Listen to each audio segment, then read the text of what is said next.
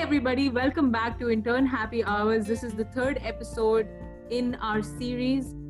And today, this is me dialing in from University of Nebraska Medical Center. My name is Isha Snehal. I'm PGY1 Neurology.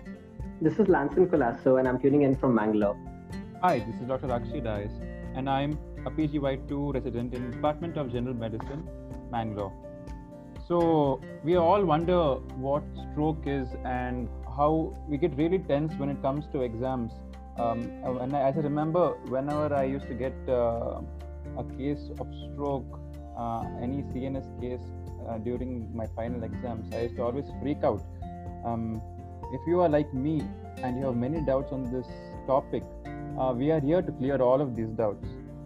So here is Dr. Isha Snehal, a budding resident in the Department of Neurology, to help us all out.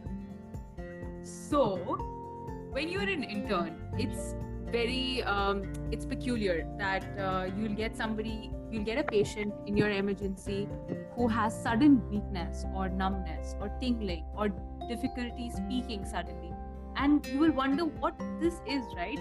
So the first thing that should come to your mind is stroke, that this could be a possible stroke, and then start evaluating them, keeping that in mind. Because stroke is like one of the most common diseases in India, and a lot of people, it's one of the top causes for death and disability. So always keep that in mind. What do you do first when you think that this is a stroke? Do you guys have any pointers? I've always heard of this mnemonic called FAST. Do you know what it is?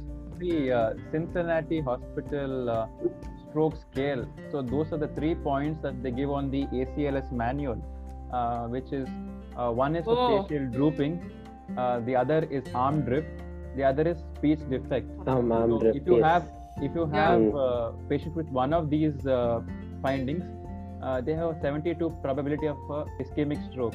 If all 3 findings are present, then the probability of an acute stroke is more than 85%. But the very first thing would still be like just checking the vitals and stuff, and like taking care of the airway, breathing, and circulation before anything else. And then moving forward. But yes, like when somebody comes in and has these symptoms, you should be like, your ears should stand up and you should be alert.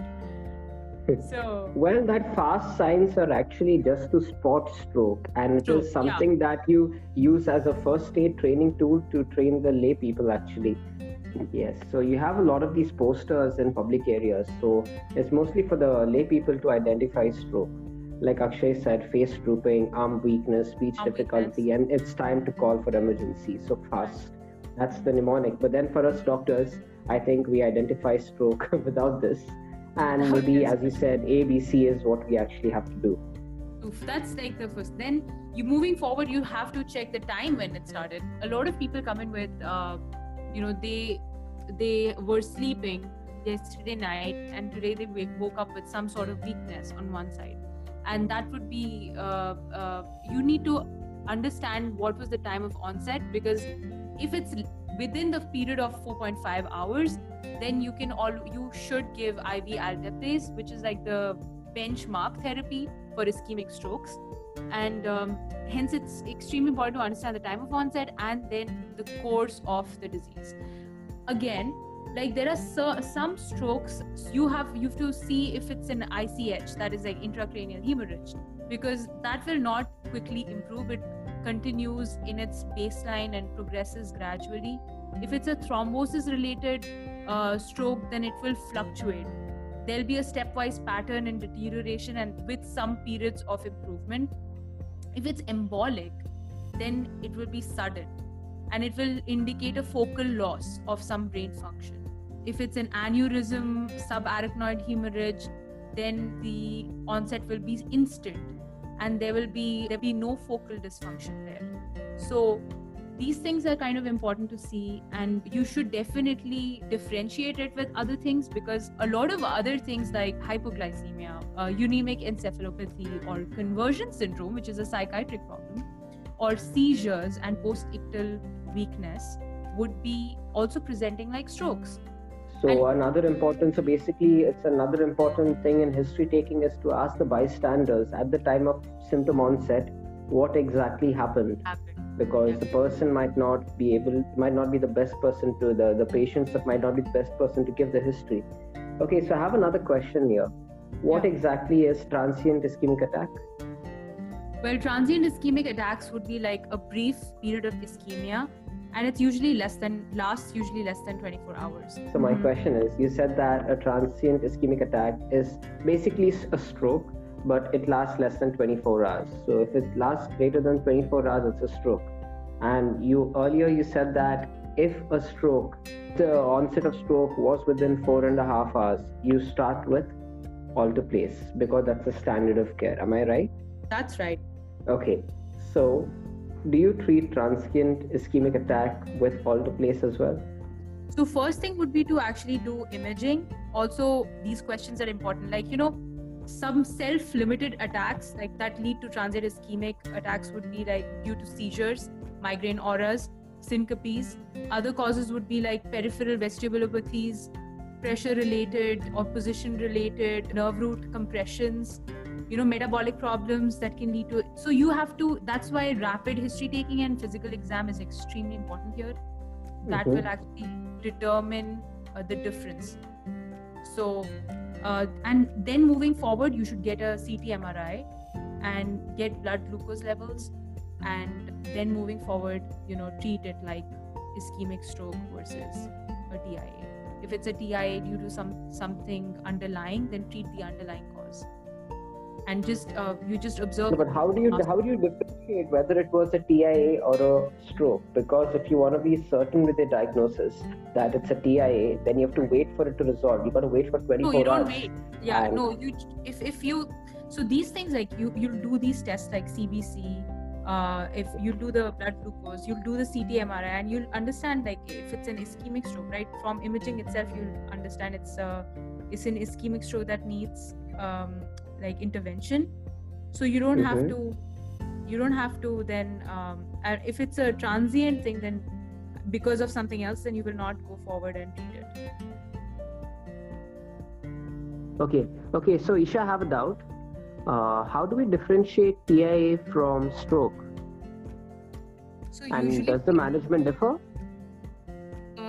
So TIAs would be those strokes that last for less than 24 hours. They would be mini strokes. Rather, we have this NIHS scale, which is like an 11-pointer scale and categorizes strokes in mild, moderate, and severe.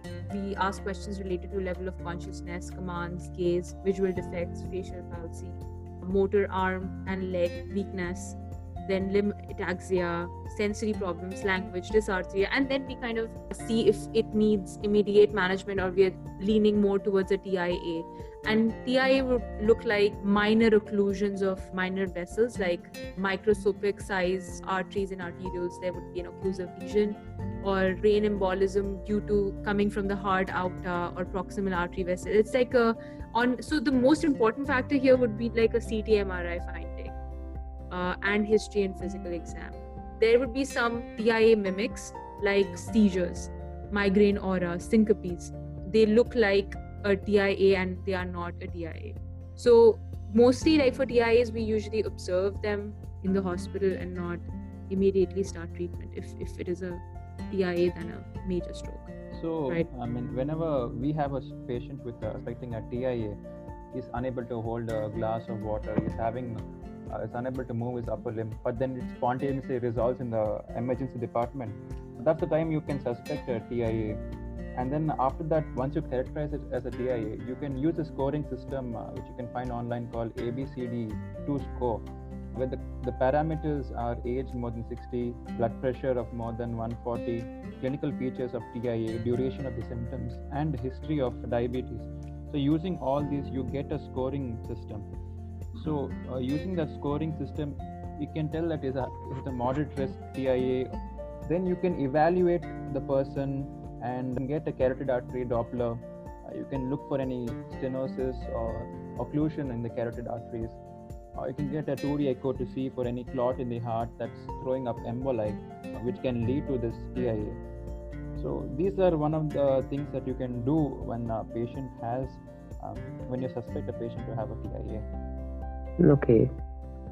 And then, like we were talking about these mimics, and how once it's understood that okay, this is like a stroke going on, and we know that if it was under 4.5 hours time cap, then we need to also understand if he has any other contraindications to the therapy, right?